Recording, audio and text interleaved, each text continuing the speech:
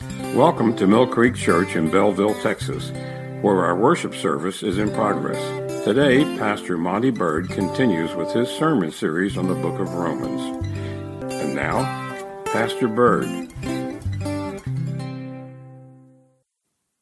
Join me in prayer, please. Father, as we approach your word this morning, I just pray that you'd continue to speak to us through the book of Romans, that we would embrace it and rest upon it and use it in our life. In Jesus' name, amen. Well, turn with me to Romans chapter 9 as we continue not only our study of the book of Romans, but also of the 9th chapter. And our verse is verse 23, but I'm going to read 22 through 24 to give us the proper context. What if God, wanting to show his wrath and to make his power known, endured with much long-suffering the vessels of wrath prepared for destruction, that he might make known the riches of his glory on the vessels of mercy, which he had prepared beforehand for glory, even us whom he called, not of the Jews only, but also of the Gentiles. And as I preached last week, I pointed out that we are going to approach this in 3 sermons, one of which I've already preached, Vessels of Wrath, which I preached last week. Vessels of Mercy will be our topic this Sunday. And then the Sunday after we celebrate Easter, we'll put it all together. And as I preached through Vessels of Wrath last week, I quoted Romans 5, verse 12, which reads, "Therefore, just as through one man sin entered the world, and death through sin, and thus death spread to all men, because all sinned." And as I read that verse, I pointed out that Adam, of course, naturally, as we know the story, that Adam introduced sin to mankind, and he is mankind's federal representative. In other words, Adam represented all of mankind when Adam chose sin. And we don't need to kid ourselves and say, well, if that was me, if I would have been Adam, I would not have done that. That's not the case. Because just as Adam is the federal representative, he represents all humanity. All of us, and if we were really honest with ourselves, all of us in the exact same situation would have done the exact same thing. Adam ushered in death. He represented all of us. And the reason why mankind chooses sin is because mankind loves darkness. And in fact, in John chapter 3, verse 18, it reads, "He who believes in him is not condemned, but he who does not believe is condemned already, because he has not believed in the name of the only begotten Son of God. And this is the condemnation, that light has come into the world, and men loved darkness rather than light, because their deeds were evil." Mankind loves darkness. They love being in the dark. They enjoy their sin. Paul also identifies the total depravity of man as he wrote the 3rd chapter of Romans. In verse 10, he writes, "As it is written, there is none righteous, no, not one. There is none who understands. There is none who seeks after God. They have all turned aside. They have together become unprofitable. There is none who does good, no, not one." But not only is man's acts sinful, as Paul points out, that no one seeks righteousness, that no one seeks God, Mankind's mind is permeated with darkness and sin. Romans 8 verse 7, Paul wrote, because the carnal mind is enmity against God. For it is not subject to the law of God, nor indeed can be. In other words, man's mind cannot be rehabilitated. And in fact, you can only look at what's going on in the world today in all of the institutions that have been built over the last couple of centuries to attempt to rehabilitate man's mind, to make mankind better. Prisons are full of people who point to the depravity of man because they will go into a prison and society will attempt to rehabilitate them, and they come out only to find themselves again committing crime time and time again. And society has created all of these institutions, not only in the prison system, but also if we think about the education system. If society says if men would just become better educated, that they'd be better people. If we could just educate people, that the problem of society is education. But yet we see some of the most educated people commit some of the most egregious sins and crimes. Mankind says it's not an education problem, it's a money problem. If we would just give people money, if they could just have a certain standard of living, and you may have noticed that in the press here over the last 5 or 6 years, society has said there just needs to be a universal basic income. If we could just give people enough money to where their needs are met, that then they would not commit crime. But ever since the 1960s, we have been doling out money to mankind to try to lift them out of poverty. If we'll just write somebody a check, that it's going to make them a better person. But yet we find people in those situations commit crime time and time again. Mankind is depraved. Therefore, as we learned last week, they are vessels of wrath who do not know the Lord. Vessels of wrath. Now, when we think about that, vessels of wrath, what does that imply? That implies that they will receive the wrath of God. And in fact, if you turn to the 19th chapter of Revelation and look at verse 11, John is recording what he saw in receiving the revelation of God. And in Revelation 19:11 it reads, "Now I saw heaven opened, and behold, a white horse, and he who sat on him was called Faithful and True, and in righteousness he judges and makes war. His eyes were like a flame of fire, and on his head were many crowns. He had a name written that no one knew except himself. He was clothed with a robe dipped in blood, and his name is called the Word of God. And the armies in heaven, clothed in fine linen, white and clean, followed him on white horses. Now out of his mouth goes a sharp sword, that with it he should strike the nations.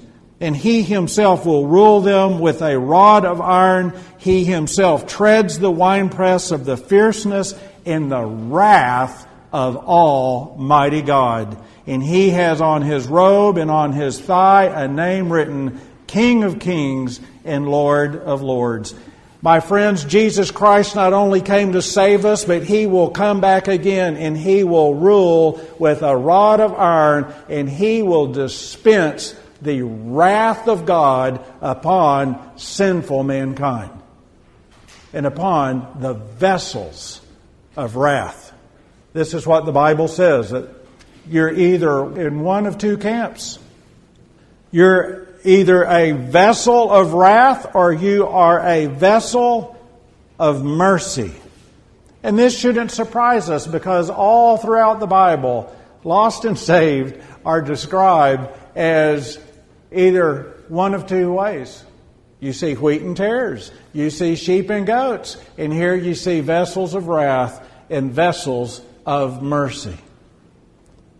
And so we preached through vessels of wrath last week. And one thing that I want to point out is when you look at vessels of wrath, and I pointed this out in the sermon, if you look back at our focal passage, it doesn't say who produces the vessels of wrath. And as Martin Lloyd-Jones pointed out in his sermon on this particular topic, mankind creates themselves in sin. They choose sin. Therefore, in choosing sin, they choose wrath. They're born into it, they love it, and they stay in it. But vessels of mercy are different. They're not created by their own power. And that's an extremely important point as I preach through our message in our verse today.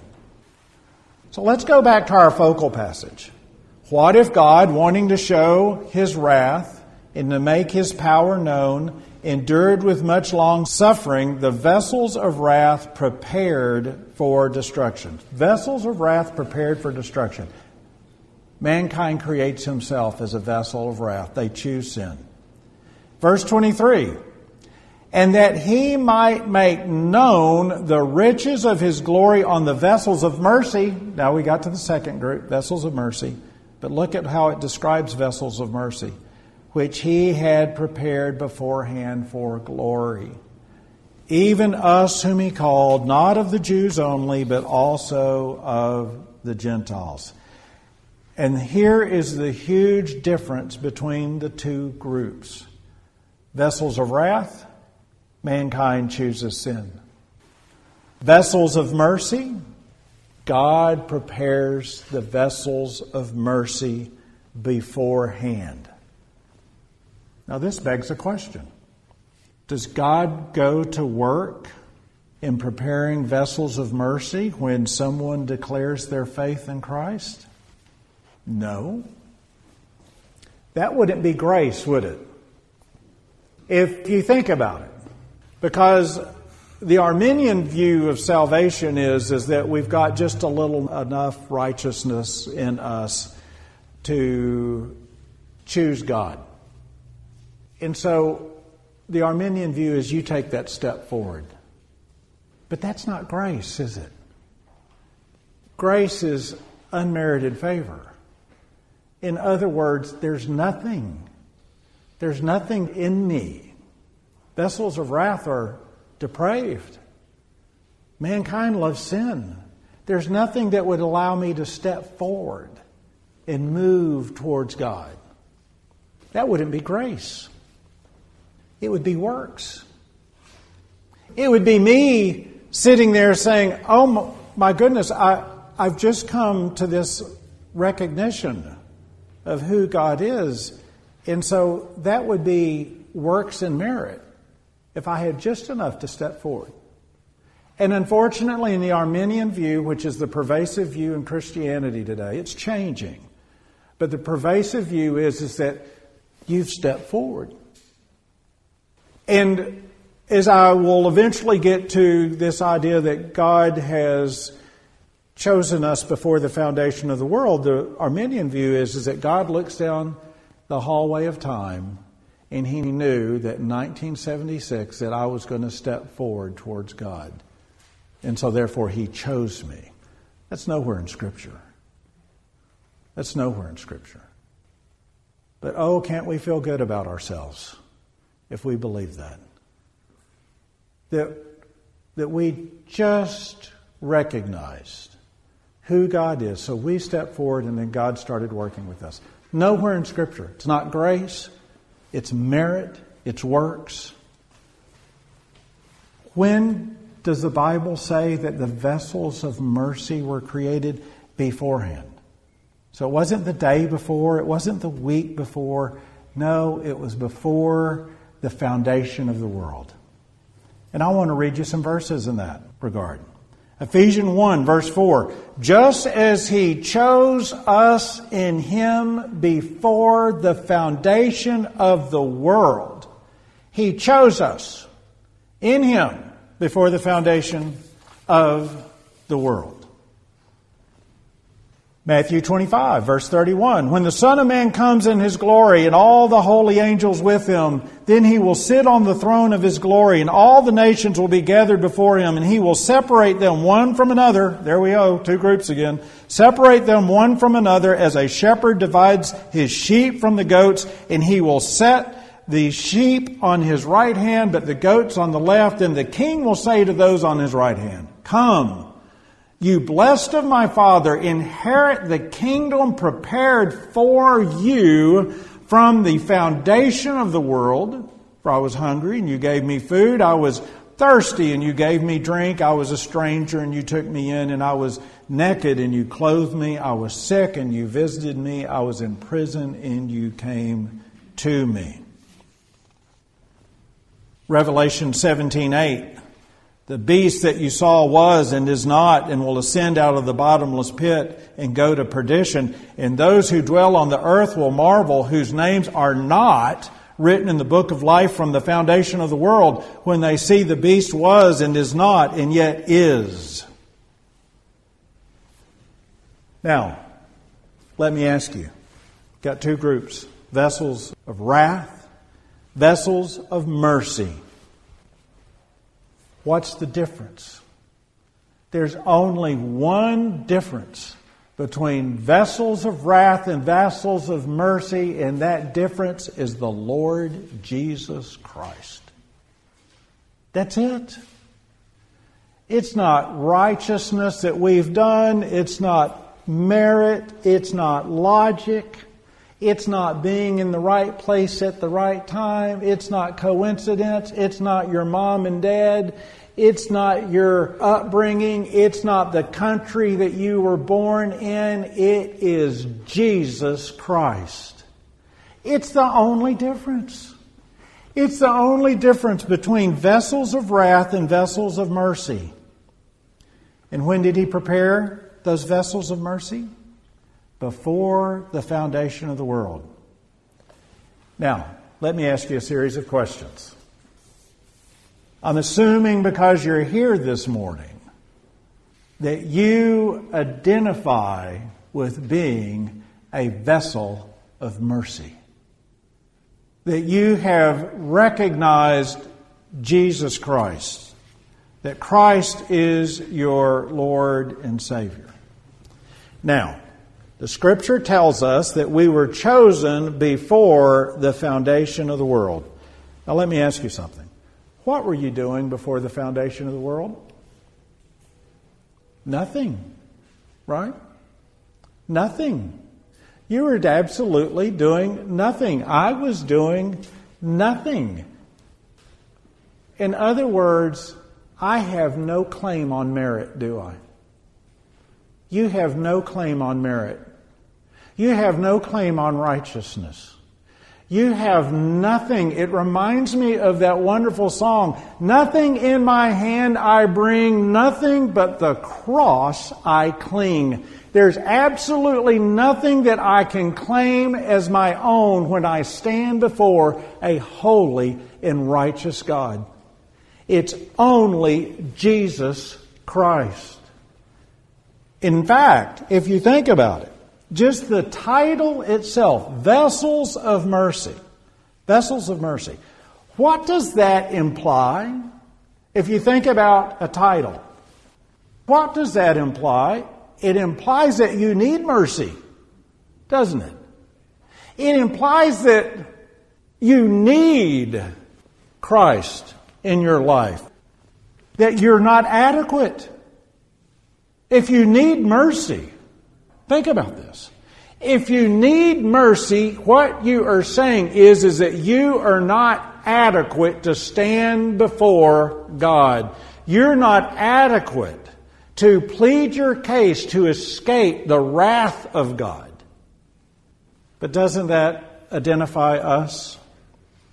That we stand collectively together as a church, as a people, and we recognize that we are not adequate, that we're not sufficient, and that we need Christ.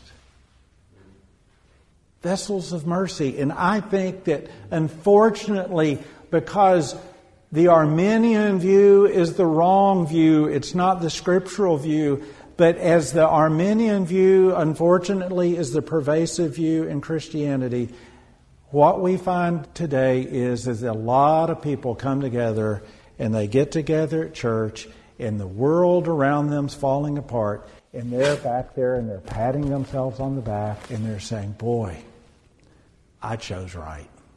I chose right. But in actuality, I didn't choose, nor did you choose anything at all. God chose you. God chose you. If it wasn't for God selecting us before the beginning of time, we would just be in the vessels of wrath category, because the only difference is that God in His mercy, despite our sinfulness, He chose us. He chose us. And He wrote our name down in the book of life before the foundation of the world. You cannot claim merit. You cannot claim merit. And in fact, you just have to look a little bit before in Romans 9, before our focal verse, on a verse that I've already read and preached through that reiterates this point. Romans 9:14. What shall we say then? Is there unrighteousness with God? Certainly not. For He says to Moses, I will have mercy on whomever I will have mercy. And I will have compassion on whomever I will have compassion. So then, it is not of him who wills, nor of him who runs, but of God who shows mercy. In other words, there's no merit to it. There's no merit to it. But yet mankind is trying to find, apart from Christ, some way that they will find themselves acceptable. And in fact, you and I could go out today and we could go door knocking, as I've used this illustration many times before. And we could look at the people answering the door and we could say, today if you died and you stood before a righteous God, what would you say to get into His heaven? And invariably, people would say, I have not stolen anything, nor have I killed anyone. That's a really high bar, isn't it? See, mankind is always trying to develop a system to where they can find acceptability, just in case there's a God. Just in case there's a God. But for people that have come to know Jesus Christ, we have to recognize that it isn't us who wills, nor of us who run. It has nothing to do with that. It has nothing to do with that. It's God. And you have seen it from the beginning of time. Let me give you a great example. You got Adam and Eve. Adam chooses sin. They get kicked out of the garden. So now one generation. One generation. I'm going to mention two guys that we know very well of. Cain and Abel. One generation removed of being in paradise. What happens? One son picks God. One son picks sin. Does that make sense? If you think that if you want to rest on the fact that it's your environment, that here you go, Adam and Eve, one generation removed, logic would tell you, right, if you're a logical person, that both of these guys should love God. They were right there. But one generation removed, you even have God counseling Cain in saying, sin lies at the door for you. And he still will not listen to God. Vessels of wrath, vessels of mercy. God chooses, we don't choose. We participate, but God chooses. God chooses, and it's only in His mercy. It's only in His mercy. We do not deserve anything. It's only through God. Titus 3:5. In fact, let's read 4 through 7. But when the kindness and the love of God our Savior toward man appeared, not by works of righteousness which we have done. I love this verse.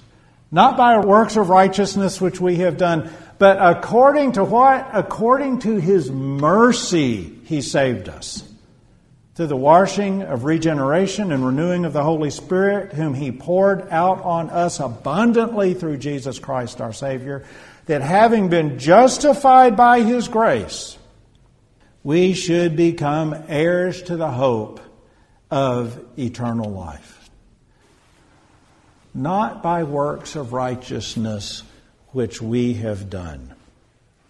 Now, let's think about this. So let's say today you say, I agree with all of that. I agree as a believer that I don't bring anything in my hand. I can't plead my case. But only through His grace and only through His mercy does He save me. If you believe that this morning, if that is your premise, if that is your worldview, how should that affect the rest of your life? Because I would argue that that belief alone of recognizing that we are utterly hopeless, and it's only through the power of God that we even find ourselves here this morning. I believe that should change everything in the way we look at life. First of all, we should have a joy of salvation that is unbelievable. As we think about this whole world will eventually be burnt up, everything from a material standpoint will be gone. And we will find ourselves eternally in the presence of God. Shouldn't that have kind of a joyful effect on us? In fact, if you really think about it, it's quite humbling, isn't it? Because, first of all, it's something that you and I can't truly comprehend. We truly cannot comprehend that. That He chose us. In fact, the Bible says that He chose us and while that we were still sinners, right? He chose us. We didn't choose Him. We didn't choose Him. He chose us. In choosing us, don't we owe Him everything? We owe Him every single thing.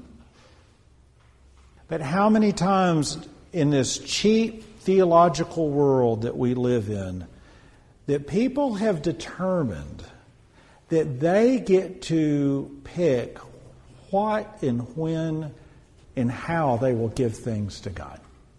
Right? That you'll bless God with your presence during worship hour.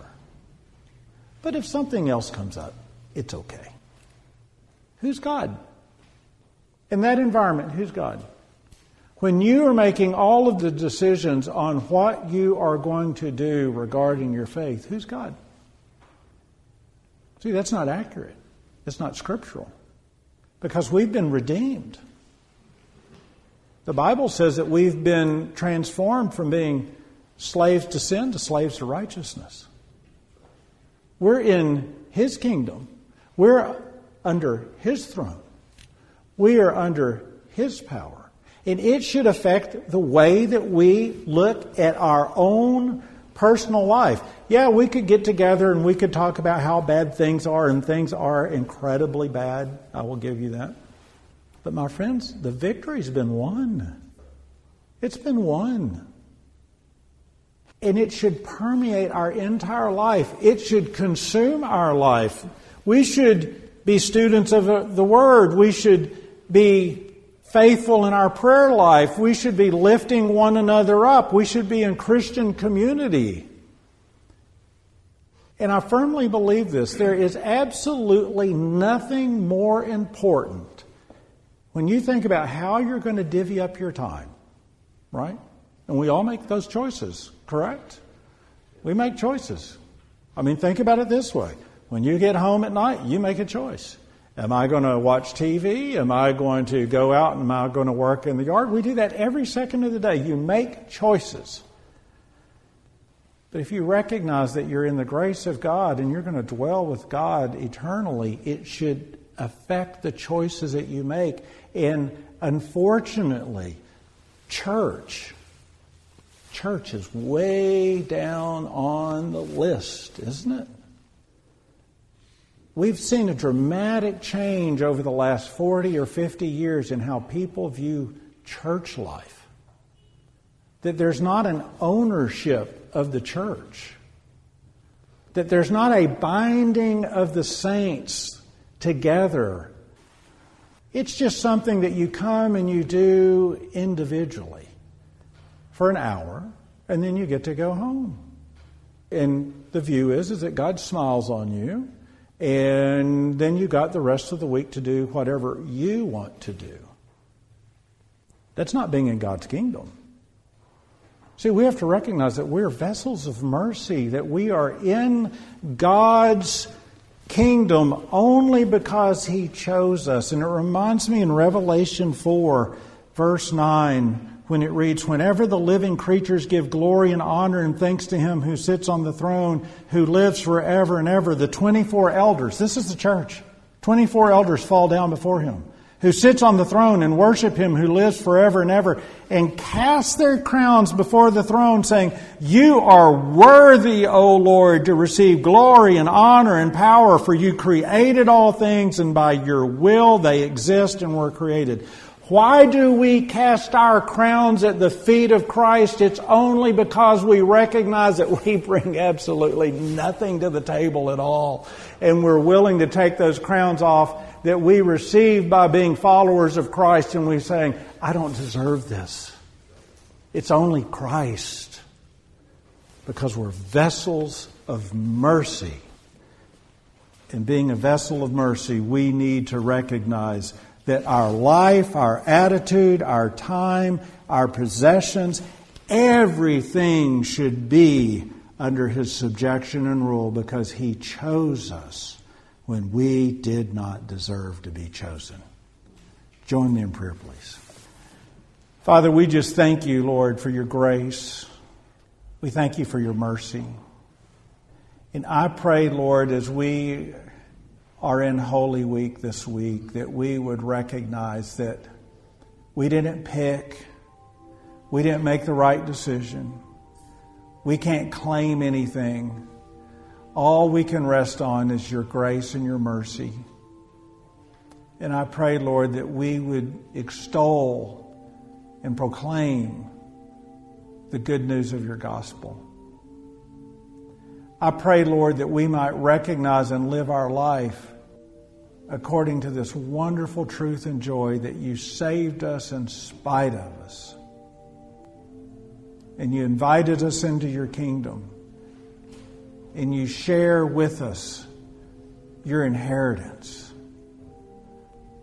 only because You loved us. I pray, Lord, that if there's someone here who does not know Your truth, or if there's someone listening in on sermon audio who has never given their life to You, that they might recognize You as Savior and Lord today. In Jesus' name, amen.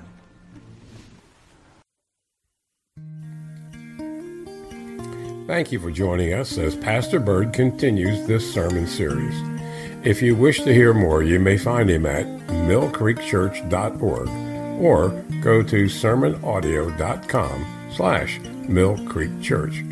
Prayer requests may also be left at millcreekchurch.org. Our church services are as follows.